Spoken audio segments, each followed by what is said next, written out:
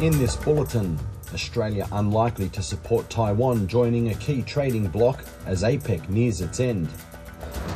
2 killed during a plane takeoff in Peru. And in sport, Germany's football officials unhappy with FIFA's human rights stance ahead of the Qatar World Cup. With the latest SBS news, I'm Marcus Megalokonomos. The Prime Minister has suggested Australia is unlikely to support Taiwan's entry into a key trading bloc in the Asia-Pacific region as the APEC summit nears its end in Thailand. Taiwan is a member of APEC, but not the CPTPP, which is the Comprehensive and Progressive Agreement for Trans-Pacific Partnership.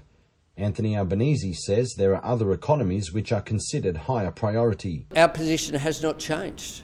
The issue that is being dealt with at the moment, that was agreed to be dealt with by all the countries by consensus, is the UK. Those negotiations have been going on for a year, and they're continuing to go on, and we will deal with the applications on their merits. The New South Wales government says local communities should be praised for their care and resilience as preparations for more flash flooding in regional New South Wales continue. Dominic Perrottet says the state government and volunteers will continue to provide support, but he says it is the locals who are the real heroes. I have seen these stories all around the state.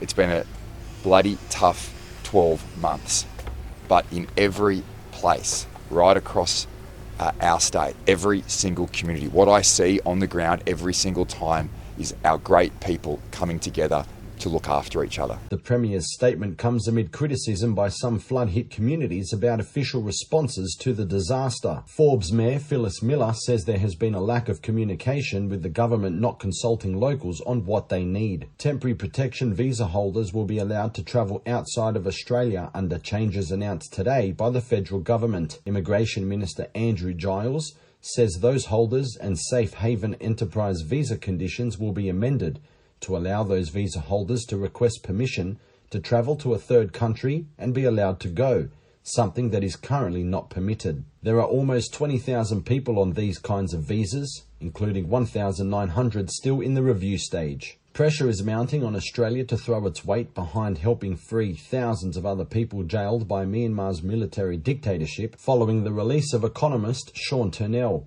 Human Rights Watch Asia Director Elaine Pearson says Mr. Turnell and others jailed should never have spent 1 second in prison, and that there are others who have been what they describe as arbitrarily detained. More than 15,700 people are believed to have been detained by the military and police in the country, with at least 2,300 killed. Ms. Pearson says Australia, the United Kingdom, the United States and other governments should demand the Myanmar military release all of them too.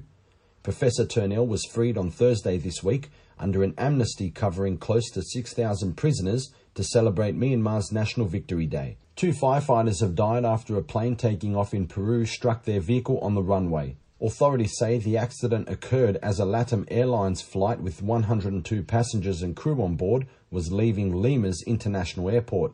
It is understood that the truck was in motion when it was hit. Spokesperson for Lima Airport Partners, Rocio Espinoza, says they are fully cooperating with an inquiry that has been launched into the accident. We are tending to the authorities, and in any case we will assume any corresponding responsibility.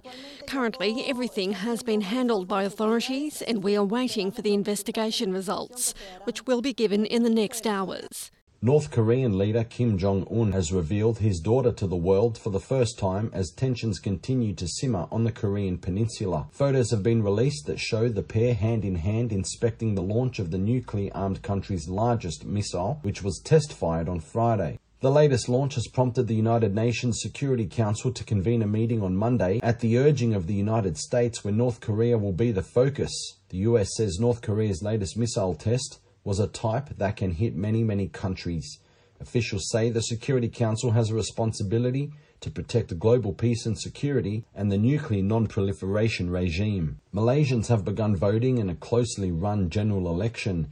It is feared the contest might not end years of political instability, with 3 prime ministers in as many years, as polls point to no clear winner in the Southeast Asian nation.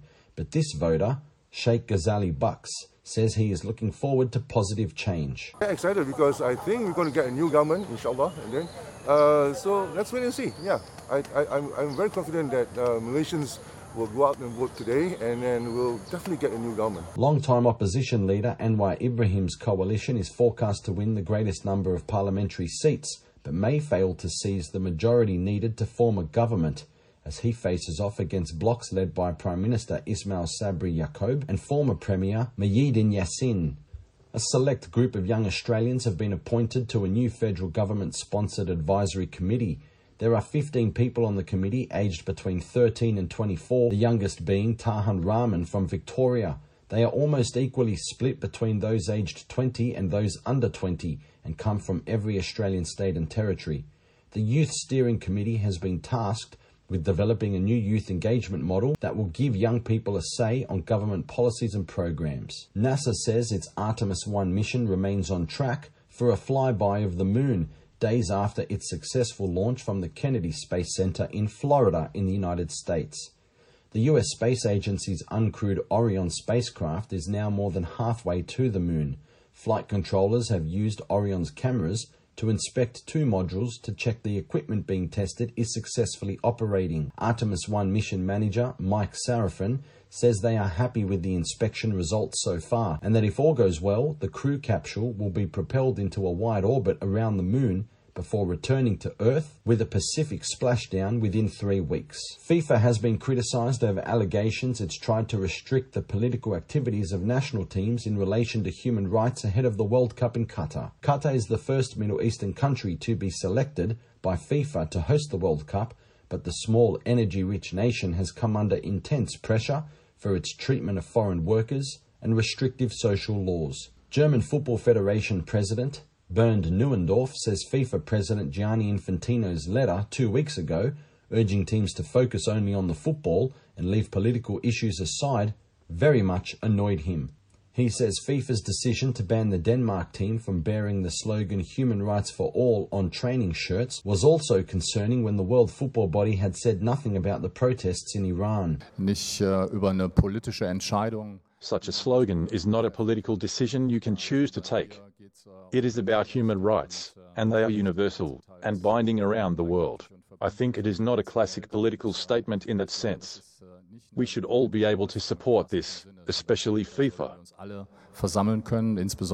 With the latest SBS News, I'm Marcus Megalokonomos.